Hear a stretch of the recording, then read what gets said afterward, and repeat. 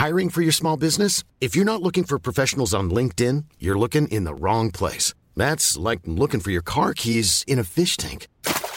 LinkedIn helps you hire professionals you can't find anywhere else, even those who aren't actively searching for a new job but might be open to the perfect role. In a given month, over 70% of LinkedIn users don't even visit other leading job sites. So start looking in the right place. With LinkedIn, you can hire professionals like a professional. Post your free job on linkedin.com/people today.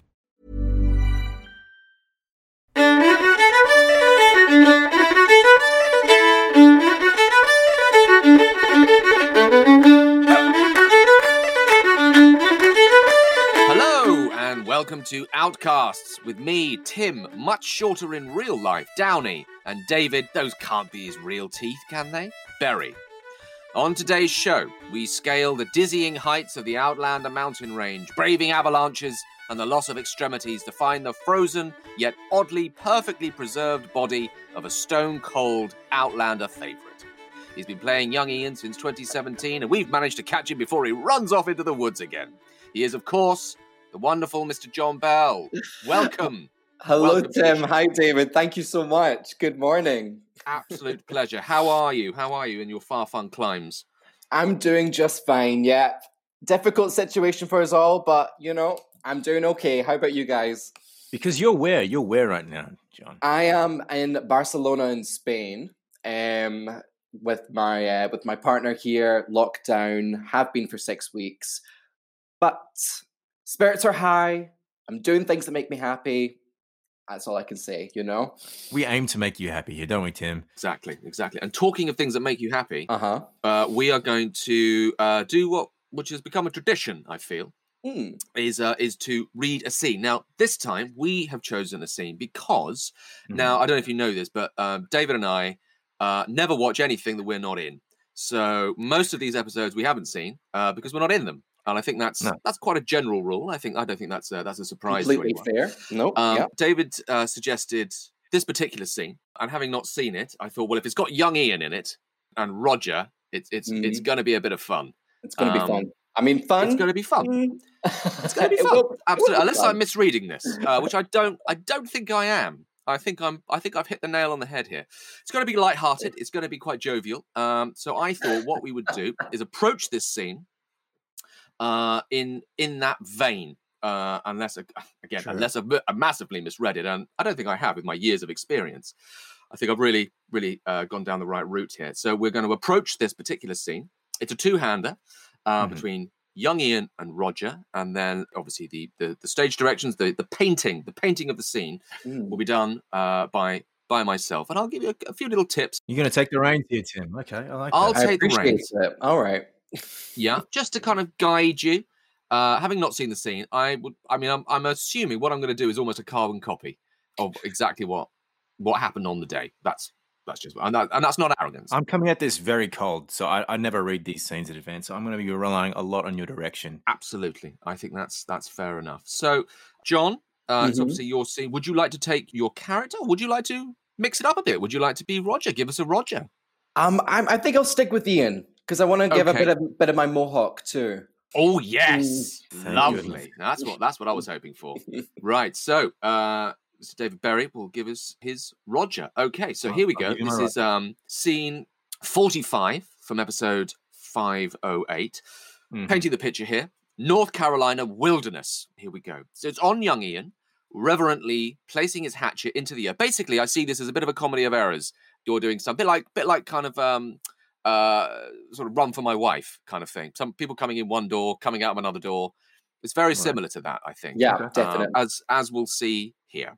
So young Ian is placing his hatchet into the earth, laying down his weapon with an air of ceremony, burying it the Mohawk way. He has no need of it now. Newaga de lonnayo, skena, hinayawo. I pray for peace. Lovely. Wow. And that's real Mohawk. That is real Mohawk from the Mohawk Language Preservation Society. Yeah. Really? You learned that? Mm-hmm.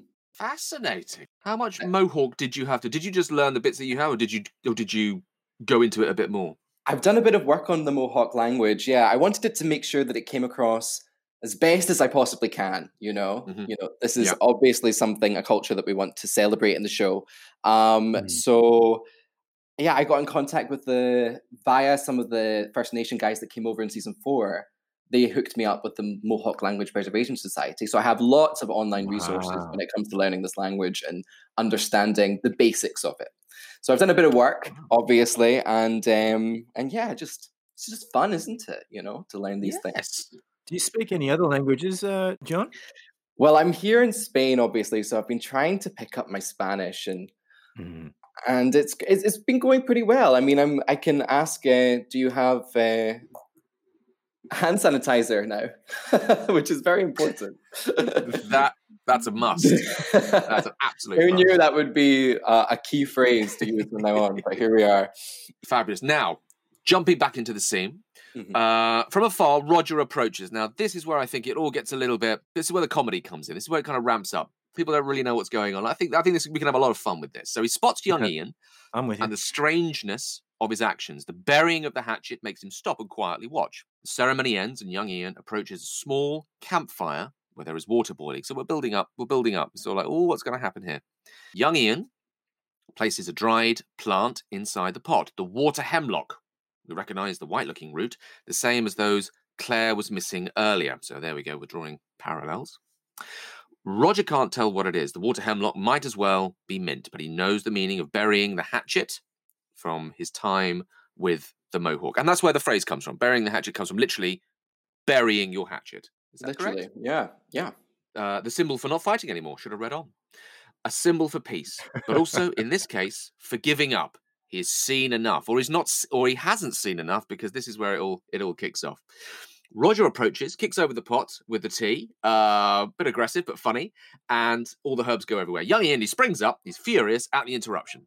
What are you doing? You didn't ken what I'm doing. Roger's face tells us that he knows exactly what Ian is intending. Very quietly, almost inaudibly. I do.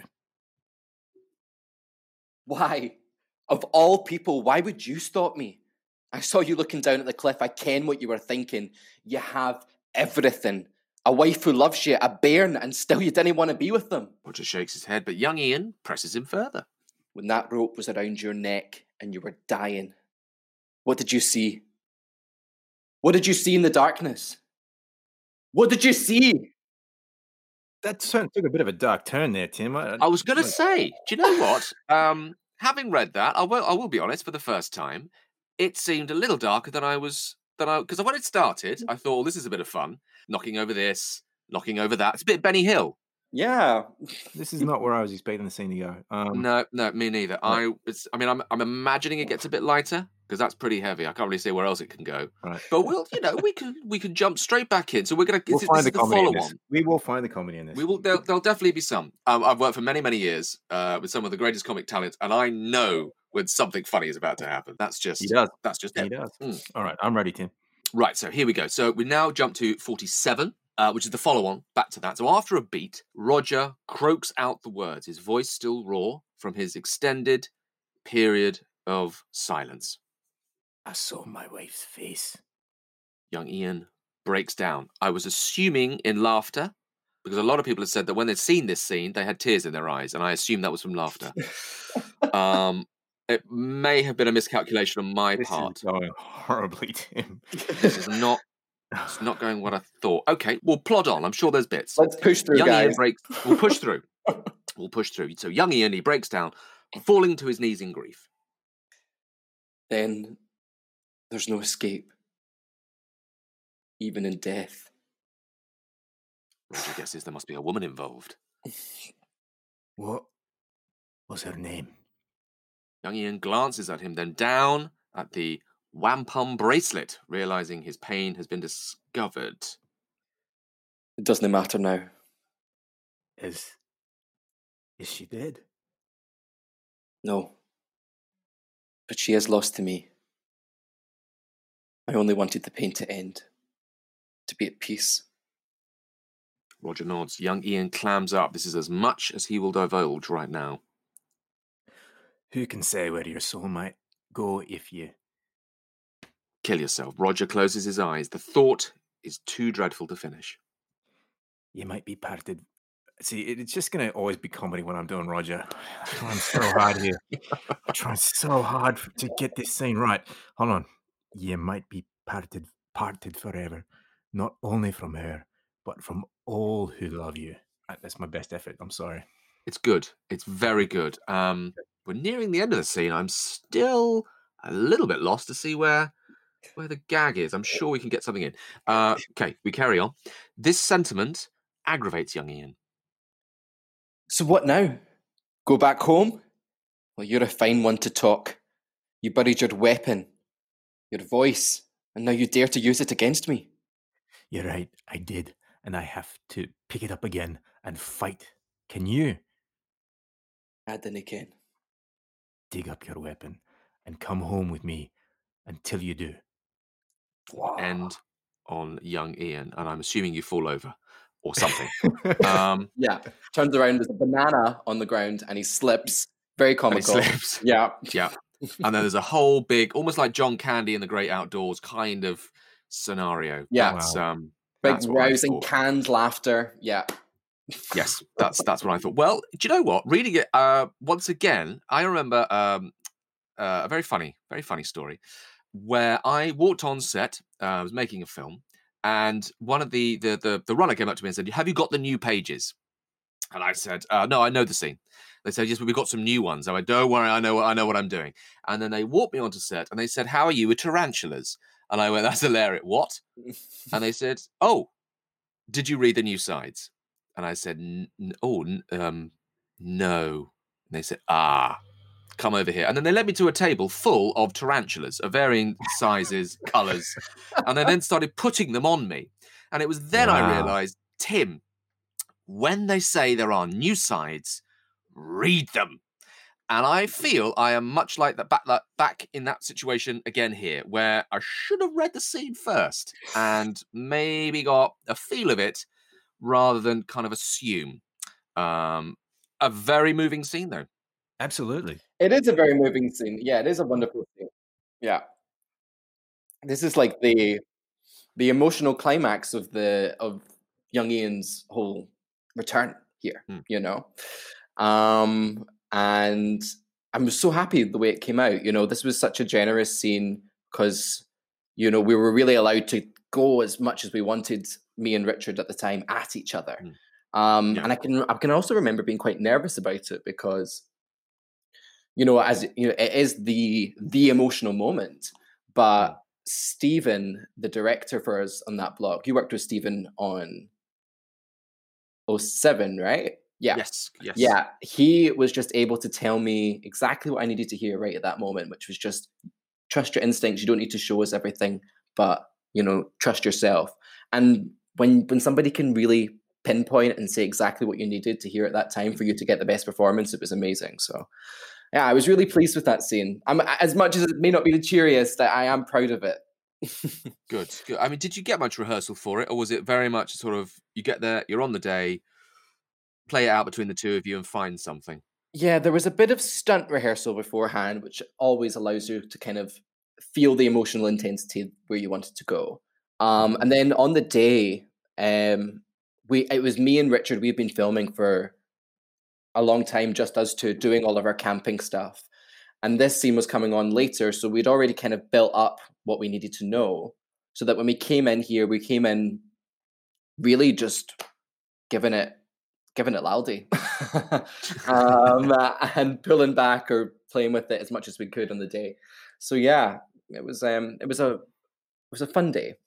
Tim, I don't want to make you feel too embarrassed about what just happened here. You completely misread the situation. Yeah. But one of the things I love most about this scene is how it goes against all our expectations of what we have come to love about young Ian and his return. It should be a real joyful thing. And I mean, there's so many reasons I love this scene. And one of the things I love most about it, as I think we're getting into, is how it forces us to confront these issues of mental health through young Ian. It's like we're placing two opposites next to each other. There's this sort of wonderful bait and switch where we all think that Roger is on this path towards suicide, but then to our surprise, it turns out to be Ian, a character who I think we've typically come to associate, you know, with good humor, optimism, and youth. I mean, John, the smile you give at the end of season 4 after running the gauntlet, I think has to be up there as one of the most joyful moments in Outlander history. And that was them just telling me we have one more take left, and that's it. You can go home. What's even more interesting to me is that the character himself, Ian, is played by you. You know, it doesn't take much for John Bell to crack a smile, and the meeting of these two opposites, you know, the great depression that young Ian has and joyful exuberance, it's so confronting and surprising. And I think that's exactly the point. You know, mental health is complex. It's one of the biggest pitfalls of suicide prevention. Is how unexpected it can seem, especially in someone so full of life, or the person with the biggest smile in Outlander. So I'm wondering, John, what are your thoughts here? Did it surprise you that Ian was having these dark episodes? Yeah, as you were talking about, you know, young Ian has been seen constantly as this sort of, I would say, someone that just exudes joy, you know, to everyone. And here he is in such a broken place. Now, I think I was talking to my mum about this last night, actually, and we were talking about significant emotional events, you know, and these being the sort of things that can change people or affect people forever. And Ian has gone through so much in his short period of being on the show in his life, that it's incredible that he's actually been able to keep this strong for so long. So obviously whatever happened with the Mohawk, we've not gone into it yet. I'm sure we will eventually learn about this, but that has obviously affected him in such a way that he is no longer able to find happiness.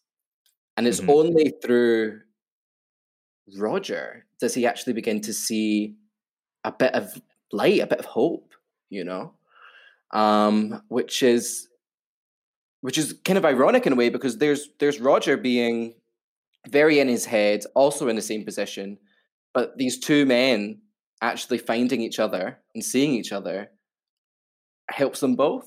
And I just, as you say, I love how beautiful that is. I think that's one of the really cool things about the scene, is that we don't really understand, you know, mental health. It's very complex. It's something that we really, really can't get inside. And but I would hazard to think that one of the clues in the script is one of heartbreak. It's something I can very much relate to, and certainly any time I've felt down or ever had any experience with like that kind of thing were linked to the loss of someone I loved, either through circumstance or death.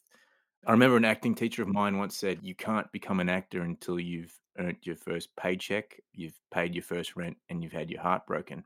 And this scene seems to me to be a lot about heartbreak and those kind of things. And I mean, you've been acting since a very young age. And I'm wondering, when did you earn your first paycheck, pay your first rent, and have you ever had your heart broken? Well, I earned my first paycheck when I was 8 years old, which is pretty surreal to think. But that was I won a competition to win a part in Doctor Who. Competition? What did you have to do with this competition? It was a Blue Peter competition. So I don't know if you know that, David, but you know what I'm talking about, Tim. I know exactly what you're talking about. So I have my Blue Peter badge. So this is like a children's television show, and they often partner with Doctor Who. It's on the BBC, still going. And this year I was at the right age to audition for this amazing competition, which was to win a part actually in Doctor Who for any up and coming sort of young talents or whatever. So I'd entered it, didn't think anything of it. Actually, probably was more pessimistic. You know, this will probably go to somebody that knows somebody, but actually, no, it turns out they were genuinely looking for somebody, and went down, got to the next stage, went down and auditioned with funnily enough, with Annette Badlands. She was part of the workshop. Yeah. Because she played one of the Slitheen, which was these monsters in Doctor Who. So she was there.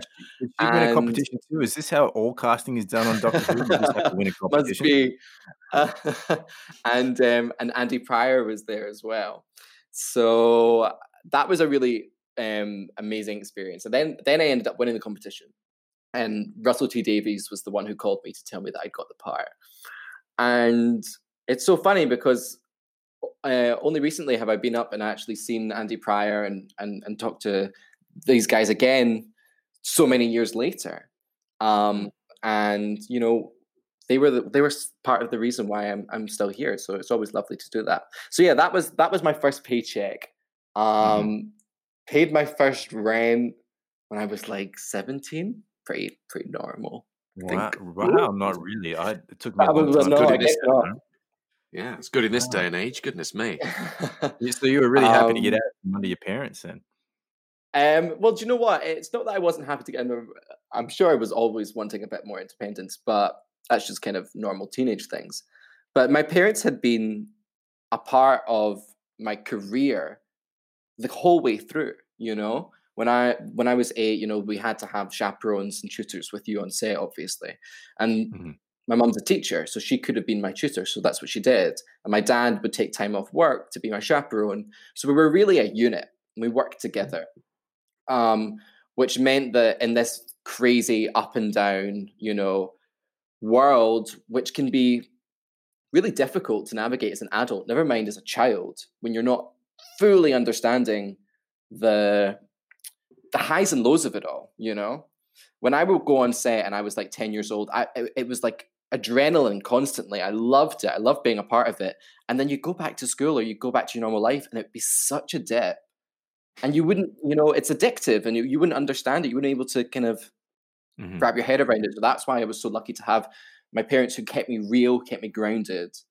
And essentially gave up their careers for you.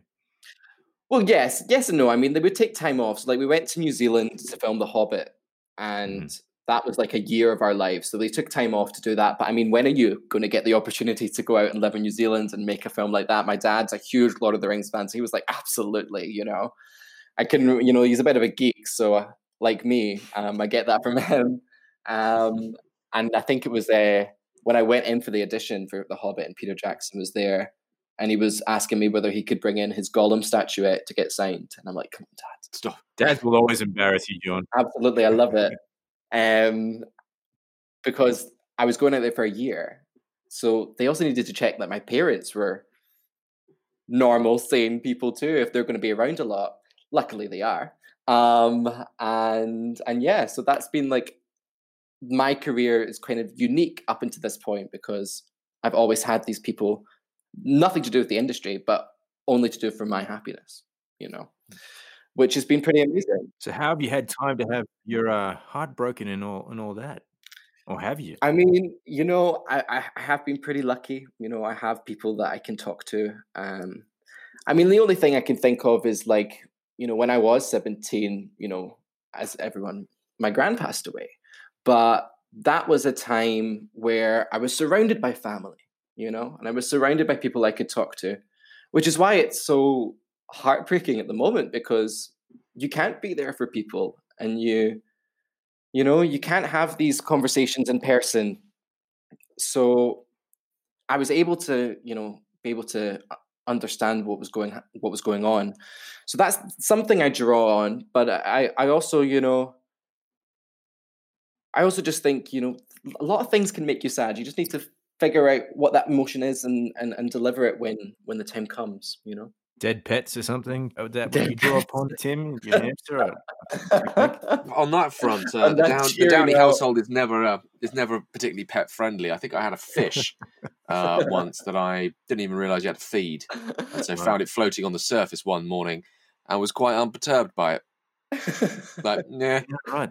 I had a similar thing when I was a kid. I had a fish, and it didn't take me very long for me to kill it either. I had this idea that the fish needed food, right? And then fish do need food, and parents kept the fish food right next to the fish bowl. And I think just me, I was like, oh, fish are hungry. Fish always want fish food, so I kept filling the fish bowl with fish food, and then the fish overate and died. And I remember waking up in that morning. It was probably about 3. It's one of my earliest memories. Wow, we're going deep here. And I saw that the fish had died. And it was because of something I did, because I overfed the fish. And I couldn't understand how you could die from overfeeding. But there you go. So my good intentions killed a goldfish. Bless you. I don't think I've ever really recovered from that trauma. I can see. still reliving it. Yeah. And see, when I go to dark places, I really am thinking of that goldfish. But there's a litany of dead pets that followed me after that, much like Tim. There's a dead pet cemetery around his house. Yeah, you don't want to go around there. There's a dead hamster. There was a dead rabbit, and we shouldn't get into it. It's just very macabre. Not like this. We should get back to this scene, right? There's no refuge here. But aside from heartbreak, one of the things that, look, there's never a good reason why someone might kill themselves. I don't think we can ever really justify that. But it seems to me another reason that something that's playing upon young Ian here is this issue of change and identity. And Ian has undergone a huge change from being a boy in Scotland to becoming a Cherokee warrior. And really just having no one to talk to about it. Exactly. That understands what he's gone through. Yeah. And he seems to be, if I'm right here, really in conflict with who he is. I'm presuming the love that he had to give up was over this issue of his identity. Ian wasn't a Cherokee, therefore he wasn't allowed to be with the woman he loved. And because of this, Ian maybe comes to hate his own identity. Maybe if he'd been Cherokee, then he wouldn't be in this pain. And I'm wondering what you think of this issue of identity here and of being in conflict with your own sense of who you are, and how do you relate to Ian's pain in this scene? Yeah, I mean,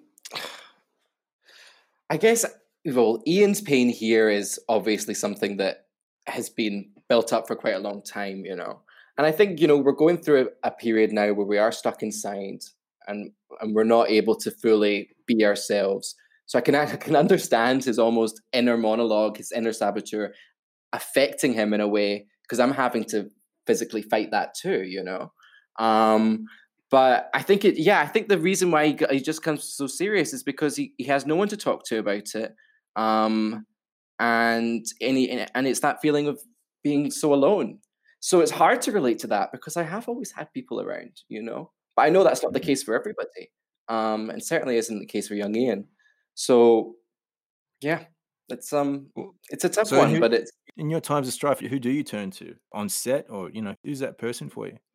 Yeah, I mean, well, it is my mom, absolutely. I will go to my mom and I will talk to her about anything, and she's one of those people that you just somebody makes it clear to you, But on set, I mean, if you guys are around, absolutely, I'll be coming to you guys. I don't think you've ever come to me, John.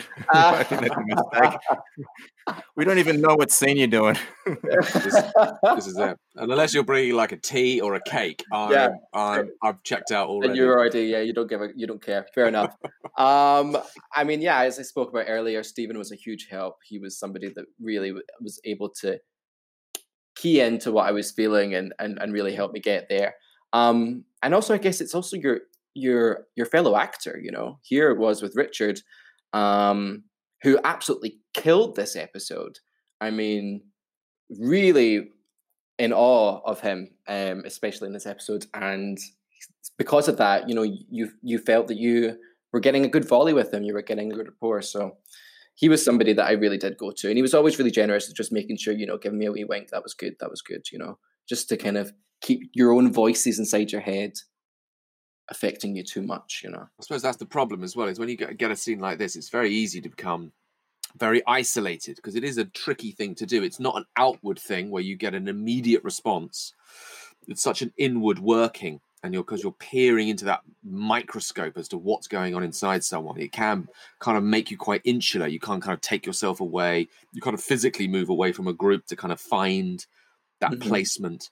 And I think that could be very, very tricky. And also, so you need that camaraderie just to kind of just keep you, be it a director or fellow actor, just to keep you on that sort of straight and narrow, as it is a performance as well at the end of the day, and you need to convey it.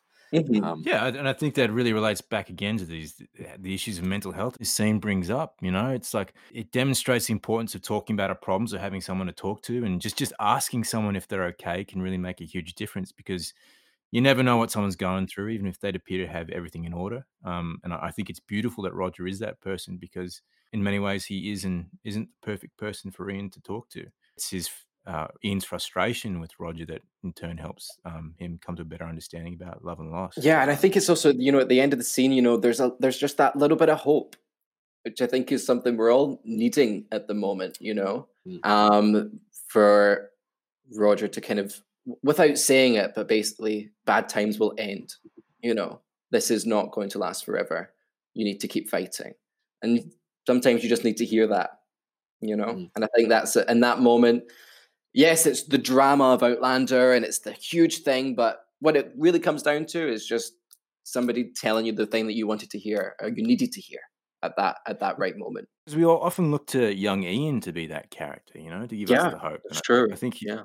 of all the characters, young Ian is one of the characters, like you said earlier, who we observe undergoing the most physical and psychological change. I mean, he's constantly subjected to these very big life-changing traumas. In season 3, like you were captured and raped by Galus. Yeah, all of that. Yeah. But through it all, he seems to maintain this sense of optimism and hope. And like you said, right now the world is in the midst of a pandemic, and I'm wondering, in times of adversity, whether they're on set or in lockdown, how do you cope? Are you able to maintain a sense of optimism yourself, like young Ian? I try my best to, absolutely. I mean, I think the whole thing is you've just got to find that thing that you got to do every day that just makes you happy, right? That little bit of self-care, whatever it is. I recently got, I think I'd downloaded something. It was like 105 things to do in quarantine that aren't Netflix, So I've been working my way through that, whether it's make a plan or reach out to people and tell them that you're grateful for them or whatever it is for that day, and that's been really helping, actually. Be creative, do something creative, something like that. Practice a bit of Spanish. That's my thing for today. Come on that 105? Were we maybe oh, 104? you were the title. Yeah, it was 100. Yeah, it was, and then underneath Outcasts. Absolutely. Right. But it is extraordinary, the parallels, in the sense that you have your character is isolated within a community where you don't speak the language. Mm-hmm. And you have to kind of learn to kind of find your place within a community whose language is not your native language, which I think is very fascinating, which is kind of where you are as a person anyway, is you're and you're isolated to another extent in the fact that what is going on is actually happening as well. So the parallels are actually quite, it's art imitating life in that respect, which is, again, quite extraordinary. Mm-hmm. As my life does not, I haven't become governor of New York. Contrary to popular belief, it's not the case. I do ride around on a horse and wear red a lot. I feel it goes in my eyes. But that's where the parallels end. I probably should start wearing a wig. If the lockdown hairdo is anything to go by, my bouffant, as I'm sure a lot of people are suffering at the moment, it's becoming grandma. My hair goes from it's normal. Now I'm your grandma. And it's got that kind of slightly bouffon-y. I could be a mobster in the 50s. That kind of slightly got a little bounce to it. Yeah, there is a lot. There's too much bounce, John. There's just too much bounce. And what the bounce does is it creates areas where you're going, "What is that? I've never seen that before." These are my daily struggles. Yeah, I can see it's been affecting you quite severely. It's a real thing. It's a real thing because we're suddenly going to come out of this, and one of the thing is we're probably all going to go outside and go, who is that? Massive beard, strange hairstyle. It's going to be very odd. I mean, you're never going to get an appointment in a hairdresser's for months. Yeah, well, the thing that's been giving me a bit of laughs recently has been seeing everybody shaving their head in young Ian style. I mean, that's great. I'm loving this. I'm seeing all these kids get sent their photos. Yeah, trendsetter. Like my son asked for the mohawk, the young Ian look today. Mm-hmm. It's like, oh, that's so sweet, And that's this is what happens in isolation. Yeah, exactly what happens in isolation. It's imitating. Maybe I should be shaving myself my mohawk again. I don't know. I thought I quite suited it. I don't think you should take it off the table. I think it should be. Move it up that list of 105. 105, okay. Put it in brackets. You can bypass it, but I would always come back to it. Yeah. Okay. Did young Ian make that decision to cut his hair because he wanted to become more mohawk, or was it what was it about?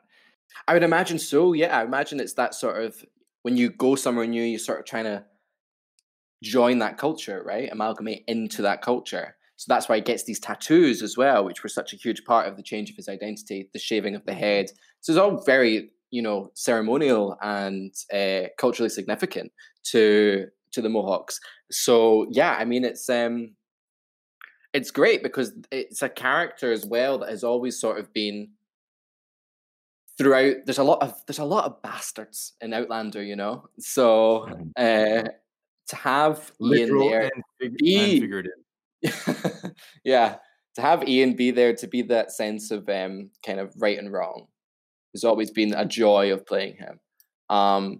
Sometimes it's not the most exciting. Sometimes you want to be the arsehole or the bastard, but being Ian is fun.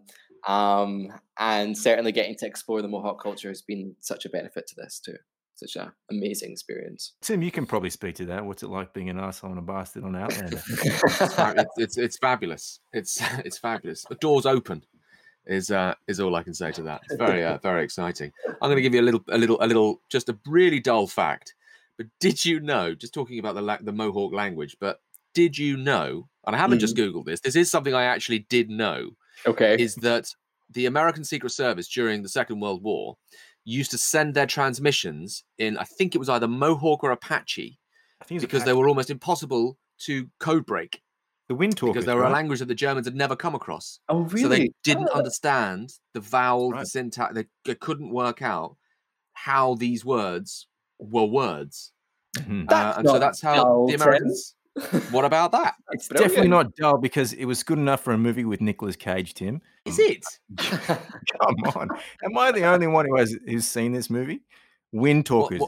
Yeah, you are literally, I think, the only person who's seeing this movie. Look, there's a lot of Nick Cage movies out there, and one day I will slowly make my way through all of them.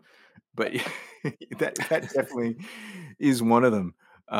Look, now that we're talking about Mohawk, and I wanted to circle back around again to this issue of identity, because I think it's something that is really sort of on the forefront on Ian's mind. Like, who is he? And I wanted to relate it back to what it means to be an actor. I think as actors, we're often forced into cultivating very separate public and private personas. I'm speaking for myself. I think one of the main reasons I fell into acting was because I've never been entirely comfortable with who I am. I express myself much better through a mask, by putting on a character. It just gives me sort of an excuse to express my true thoughts and feelings. And one of the things my family and friends really hate about me is that when I'm doing interviews or even this podcast, for example, I seem to slip into this persona that isn't really quite me. It's not the real me. And I have to say, it's led to many sort of mental health issues in my life. I'm wondering if you, John, think about public and private persona as much as I do. How is the John Bell we see on screen any different from the John Bell who's, buying groceries at Tesco or whatever? Yeah, I mean, of course, there's going to be a difference. There's a performative aspect to being an actor and to being that person. But I try to keep myself as real as I possibly can. I mean, it's back to that as well. It's back to being able to have somebody that you trust to be able to go, was that me there, or was that me being tense, or was that me, relaxed? And I've been trying to, get a bit more relaxed with it all. So yeah, I mean, yeah, it is a difficult thing. I can understand completely where you're coming from, David, about it being hard to keep reality and keep you when you're in this life and you're doing this business. So yeah, I mean, just have somebody you can try and talk to, I guess. That's why. You had that with your parents. Your mum was keeping you honest, was she? Or your parents? Because they've been there from the day one. I think she was just very good at keeping it real, but in that way, in that sense that you can get caught up in the glitz and the glamour of it all and the sort of very addictive qualities to it. But my mum was just very much someone that was so separate from that world, never actually was never part of the industry. So was always very, very aware of, I think the big thing was a lot of people would come up to her on set and expect her to be this kind of very crazy stage mum, pushy personality, and she's the complete opposite. So to have that influence in my life has served me so well. In fact, it served everybody well, because she would often become the mum on set, and everybody would go to her for advice. I mean, I've had her, I've caught her, not caught her, but she's given folk into trouble, before on set. And because she's my mum, she was basically untouchable, so she could get away with it, So I love that about her. And what kinds of things is she saying here? I don't know if I can say. Please, we all know. There was a very was a big film that I did, and for sometimes we can get caught up in the hierarchy of a film set because everybody's got where they are, and so my mum was always thought this kind of is bullshit. We're all a team here. That was one of the big things she taught me, that the person that is what every single job on a film set is important, and you should never be thinking because you're the actor, blah blah blah, that you are above anybody else. Without if you miss one part, the whole machine doesn't work. So when she saw stuff like that, injustices going on, people maybe not being given seats or whatever, she would call it out. Now, it's not my position to do that, because we're working on what we're doing. Call out stuff when you can, absolutely, but she just taught me to keep it real, and I appreciate her 100% for that. Has that carried on with you in your life? Are you calling people out on set, John? No, I'm usually the one that's getting called out. Let's be real. I've had a few dirty looks thrown at me for Katrina. Behave. Haven't we all, though? Well, this is it. The apple never falls far from the tree. Yeah. I feel. I was going to say, no, my mother is very similar. My mother is of a very similar cast in that sense, that she's very sort of blunt about things. But what she has given me is a work ethic. She was the hardest working woman I've ever met in my entire, hardest working person I've ever met in my entire life. And it's interesting how that kind of imbues within you. I've spent a lot of my life kind of repelling certain elements of my parents, kind of thinking, oh God, I'm not like that. No, I will not be like that. I will not be that. And then you find as you get older, actually those things you repel are actually quite almost virtues. Kind of think, no, the work ethic of just kind of get on with it. My mother, for instance, when I said I wanted to be an actor, said, well, why don't we just ring Kenneth Branagh? And I went, Mother, you cannot ring Kenneth Branagh. Oh, I'm sure I can. No, honestly, you really shouldn't. I'm doing it. Don't ring. And she did. She rang his theatre company and said, my son wants to be an actor and he wants to do work experience with you at your theatre company. They were doing Hamlet at the Barbican. He's 14 or something. He'd like to come and do work experience with you. How would that be? And didn't hear anything. And then a letter arrived from Kenneth Branagh saying, yes, we'd love to have him.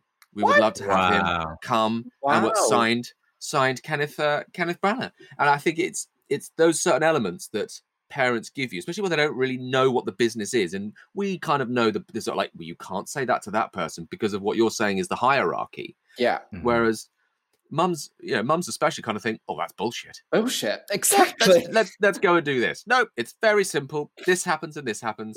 I don't understand what you're talking about. Let's just try it. And sure enough, more often than not, it's actually a really good thing because people respond to it. People actually quite like, oh, okay, well, I respect the fact that you've called me up and asked for this, or I respect the fact that you've called me out on set. It's those elements that I find fascinating. Oh, that's so funny, Tim. I'm glad we've both got that kind of I love that. Yeah, well, I think what we've all got in common is mothers, that who all adore us. I think if we didn't have that, we'd probably be different people.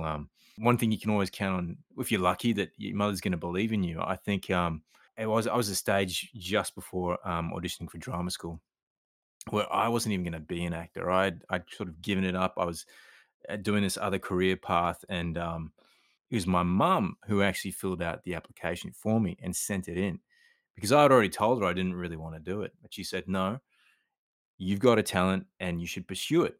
And I did. And I think had she not done that, I probably would have been doing something else now. But she did not enter me in a competition and she did not ring Kenneth Branagh. I still had to do that audition and get in. Parents and people, someone you can rely on and to talk to through your hard times is definitely something that I can relate to too, because definitely my mom has always been there through the really tough times. If ever I've had something go wrong in my life, the first person that I think of calling is mum. She's often always the last person I call at the best of times, though. But when something is wrong, something goes wrong. I'm definitely calling my mum. I think I would have to say the same thing. It's my mother, but the same for me as you were saying is that she probably is the last person within that group.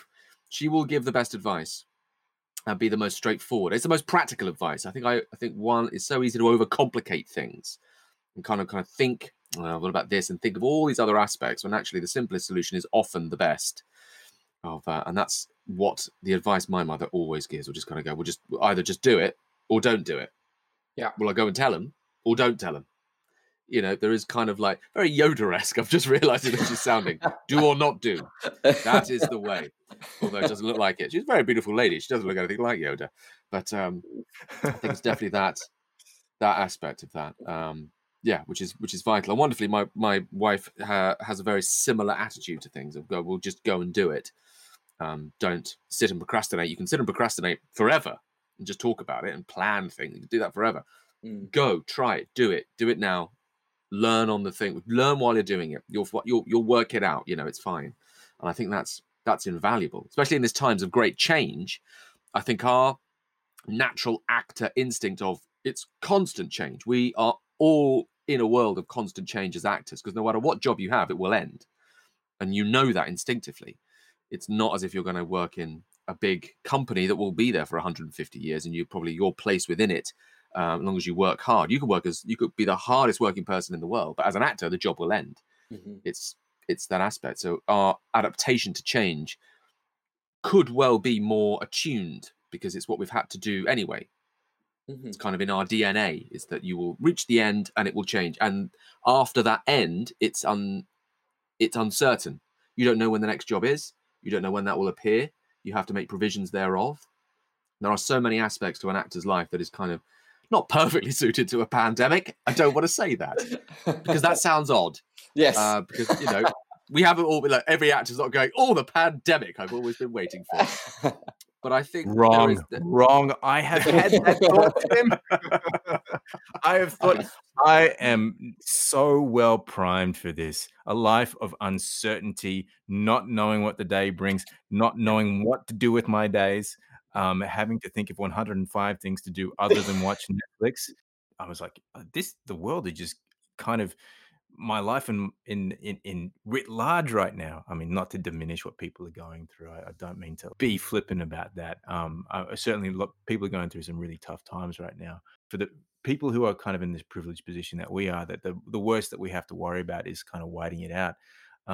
That's not without its challenges too. And I think that as actors, we, like you said, we don't really know what our next job is going to be. A lot of the time, an actor's life is spent waiting rather than working. Yeah. And you have to accept that, you know, you have to accept that this is going to be such a major part of what you do. But hopefully that this will end. Just kind of like, you've got to accept now what we can't do is for the greater good, but it will end. And we go through with a blind hope that at the end, you know, there's going to be that job. There's going to be that role. Yeah. Take us out of that slump and then that waiting. Yeah, when I finish the job and I go and order some Vivienne Westwood, that is blind hope that I will have another job to pay the rent. Yes. I find it particularly interesting as it relates to your own life as someone who began as a child actor, having already experienced so much in your life. Do you feel like you have more growing to do? Do you have more lessons to learn? Do you have more ambitions on where your career is going to go? I mean, you've already achieved so much. What are your ambitions moving forward? Oh, it's a good question. I mean, when you were doing it as a kid, you weren't doing it because of your, I don't know, you were ambitious, but that wasn't some driving factor. You were doing it because it was fun, you know, and it was something you really enjoyed.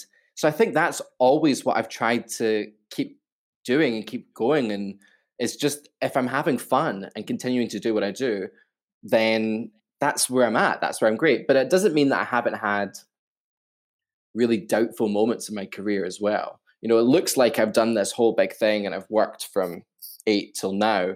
But when I finished The Hobbit, I had a period of time where I didn't work at all for about 2 years. All the auditions weren't going anywhere. I was feeling like I was stuck in this very weird stage where you're trying to cross from being a child actor to an adult actor. You're too old for the young roles. You're too young for the old roles. People don't necessarily treat you as seriously. And I was really doubtful. It was really dark for a point. And I ended up signing up to university, getting my student accommodation. I was going to give up acting. I was going to do it all. And that's when Outlander audition came through. and I auditioned for that and ended up getting that, which put me on a bit more of a positive streak again.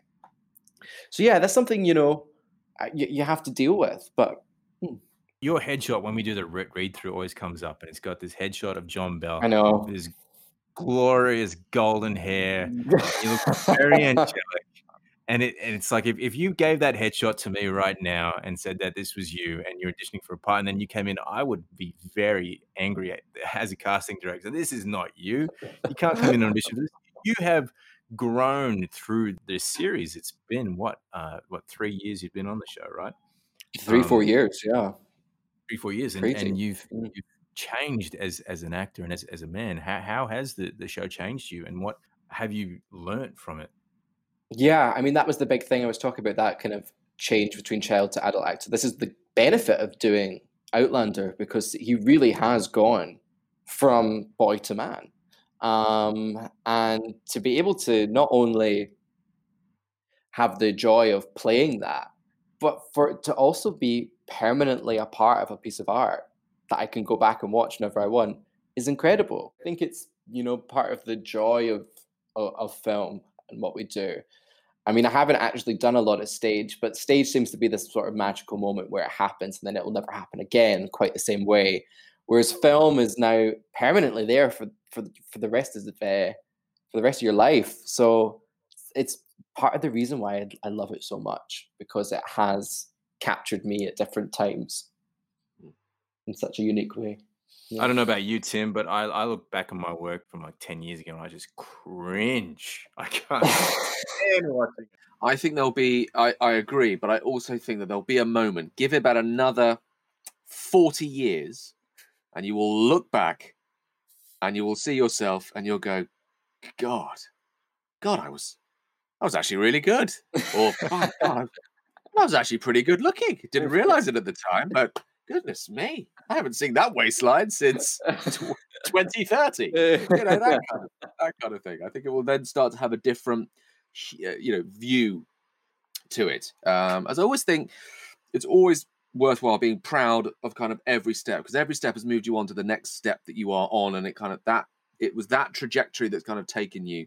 I mean, don't get me wrong, there are certain things. I remember doing an episode of a show which was a guess the ending, where it was Terry Wogan. I don't know if you know Terry Wogan, David.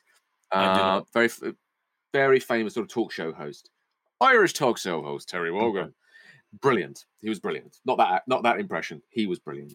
And he would present this show, and I had to have an affair with a teacher, and I must have been 17 at the time. And I was having an affair with a woman who was in her late 30s. And I thought I was very intense. I thought, yes, I'm an intense actor. What an intense performer I am doing this. And then I remember, and then basically it was like a phone in where people at home had to ring in and say, does he have the affair? And there was me on a train station holding flowers in the rain. Yes, that's it. Do I get on the train and leave, or do I stay and the affair continues? Quick game for you. What do you think the great British public chose? Do I get on the train and leave, or do I stay and have the affair? What do you think they chose? Stay and have the affair, no? I mean, that's what I'd vote for, but I'm pretty sure that they voted for you to get in that train, Tim. John, you're absolutely spot on. The great British public voted that I have the affair. What a salacious which was fabulous. And then the last shot was me on like the Late Show being interviewed for my latest book, which there was a much older man, was my tale of having an affair with a much older woman. Fabulous. I don't know how we got around to that, but no, yes. How fantastic. And so I remember watching it about 2 years after that came out. I went, this is, oh my God, this is embarrassing. I'm surprised more people didn't speak up at the time and go, this is terrible. And now I look back on it and kind of think, God, look at my lovely hair. What lovely hair he had. Look how young he is. Look what he's doing. So there's a real warmth now that I have for that younger version that has kind of, that was the Rosetta Stone that has then kind of translated out into what you now become or what you now present. So I think it's all, I now look back. I guess what kind of intrigues me though is when was that made, Tim? Do you know roughly? Oh, 1998? Right, okay. So Something like that, the whole like maybe. social media and stuff like that hadn't been a huge Wasn't even it wasn't even thought about. Yeah. which is something I think is really interesting when we are as actors now, is that we're talking about the online presence in this sort of, which is an amazing tool, but it also means that you read a lot of comments about your performances, which you probably didn't need. You never did back.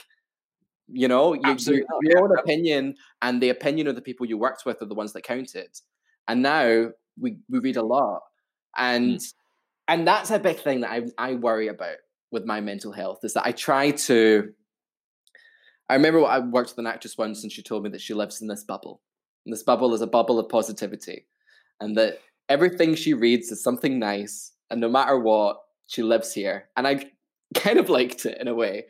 And so now, but because I know that when you are a person like an actor who is very aware and wears their emotions on their sleeve, is upfront, comments that are pretty negative and that can hurt you. So it's something that I've kind of been working on recently, is just, does this opinion matter to me? And if it does, is it worth listening to? Is it critique? Or is it an opinion that I can just go? And I think that's something that I'm working on and learning on personally for me, that has been an issue. I don't know how you guys have felt about that. I think one of the best things I heard with regard to criticism is don't take criticism from people you wouldn't take advice from. That relates a lot to the punters out there just giving their own opinions, because everyone's got an opinion. And it's the people that you really need to listen to, that you need to understand where to take criticism from and how to interpret that criticism. Because I think that a very important part of being an artist is, I don't believe that you can just live in a bubble. I think you have to be responsive and sensitive to the world. Otherwise, you're just kind of in an echo chamber and performing to yourself, and it becomes very indulgent. I think you have to be open to other people's opinions and be receptive to criticism. But the way that you receive that criticism is really important. Drama school taught me a lot about that. And I don't know what it would be like when I'm thinking back for you, John, going through as a kid and doing all your tough lessons, learning them as a kid, getting those critiques at a very impressionable age, and having to deal with people telling you what they thought of you and your artistry as you were in fact trying to discover it on your own. Yeah, I mean, it makes me think of a story that I often tell, which is when after I'd filmed the Doctor Who, I'd had a couple auditions before that where everything was going great. I was getting auditions, I was winning the auditions, blah, blah, blah. And my parents were like, if he's going to continue doing this, he needs to learn quickly the harsh reality of what this career is going to be, which is a whole lot of rejection and a whole lot of critique. So I'm not the greatest singer or dancer. So my parents decided to take me down to audition for Mary Poppins on the West End, knowing full well that I was not going to get the part. I couldn't sing, and went down, did the open audition. They went, cool, thank you so much, see you later. Left. That was a trip from Glasgow all the way to London. My parents took me for this.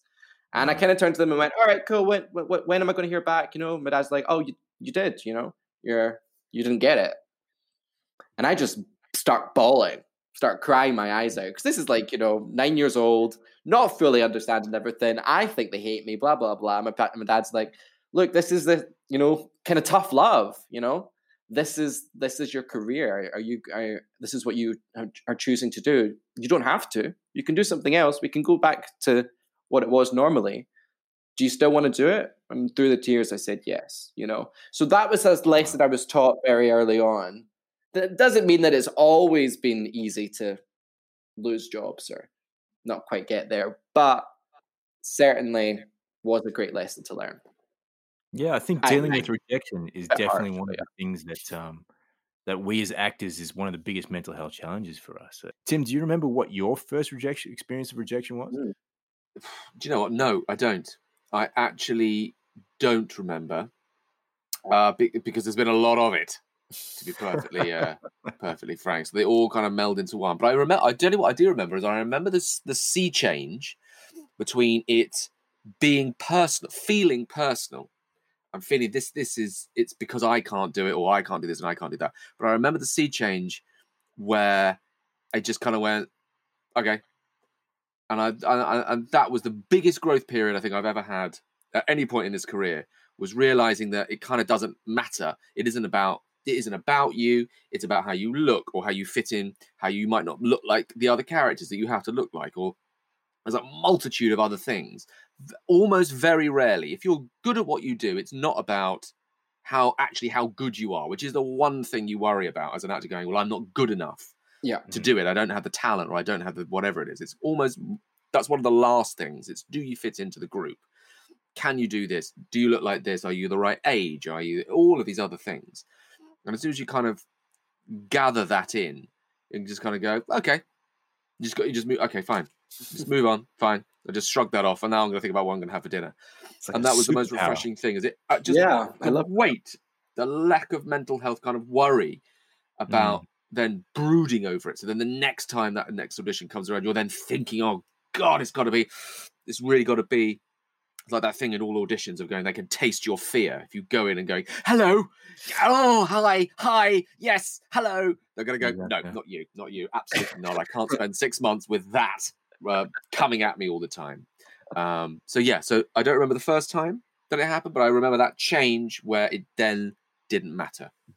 Yeah, I think as an actor, you really have to build up this resilience. And I think that's maybe what I was harking back to this situation. We have to build up we built up a good sense of coping with this kind of uncertainty and adversity in our lives, and maybe it primes us pretty well for this situation now. This uncertainty, maybe not. We're not like we're Navy SEALs or anything. We're probably not the best at dealing with moments of crisis. But I remember an acting teacher once said, I think it was Larry Moss, said that as an actor you need the heart of a lion and the hide of a rhino. So you need to have that, vulnerability, that huge vulnerability, but also that capacity to shut out the negativity. I'm sure that building up that resilience was something that I don't envy in you, John. I don't know how you came to that at such a young age, but you seem pretty well adjusted. So my question to you is, when are we going to stop calling your character young Ian? How much more growing up is there left to do for this young man? Can't we just call him Ian now? He's still got a whole lot of story to go. Let's hope we get to tell it. But yeah, I like young Ian. Keep him young. Keep him young. Plenty of time to get old. He can still be young Ian for now. Not old and cynical and bitter. Yes.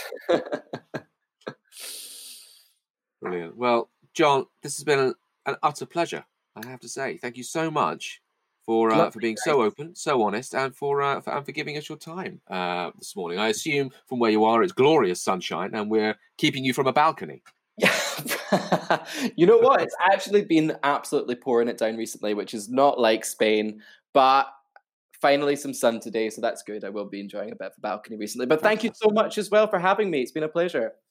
Well, I know we're not saving lives or doing anything like that at the moment, but if we can make someone's day a little less boring, and I guess that's what we can do. And in Mohawk, what do we got? Come on, you give us a thank you in Mohawk. I would say I would just be Skinangoa, which just means may the great peace be with you. So, well, I'm going to say that to you. Skinangoa to you, John, and thank you. Thank you, guys. Hello, and welcome to the part of the show where we plumb the depths of our inbox to find the best question that you, our wonderful listeners, have sent in. This one is from Bernard. Hello, Bernard. Bernard is from Wales. Hi, Bernard. From Wales. He asks, Dear David and Tim, I have recently learned Klingon to quite a high level. What alien language would you most like to learn? I am now trying to learn Elfish. Well, thank you, Bernard. That's a very tricky question. I'm trying to think of alien languages that I would love to learn. Klingon obviously is the classic. The language of the Mysterons might be one. I mean, personally, I'd just quite like to learn French. Yeah, well, I've spent a lot of time trying to figure out the Scottish accent, which I think is a bit of an alien language myself. So one day I'll figure out what the hell they're saying. Absolutely. And of course, the language we'd all like to learn is the language of love. I think we could all learn from that. I believe there is a word for that in Klingon. Perhaps, Bernard, you could write in and tell us what that is. It's a very guttural language, quite phlegmy. And it's very similar with Scottish, apparently. The way you say I love you is like, something like that. Well, thank you, Bernard. I hope you find a mate that will enjoy the Klingon language with you. And maybe there will be some little Klingons running around. We can all hope for that. What a wonderful sight that would be. Very, very big foreheads, Klingons. Thank you, Bernard. Thank you for listening to Outcasts. Please remember to rate, subscribe, and leave a review, as it all helps.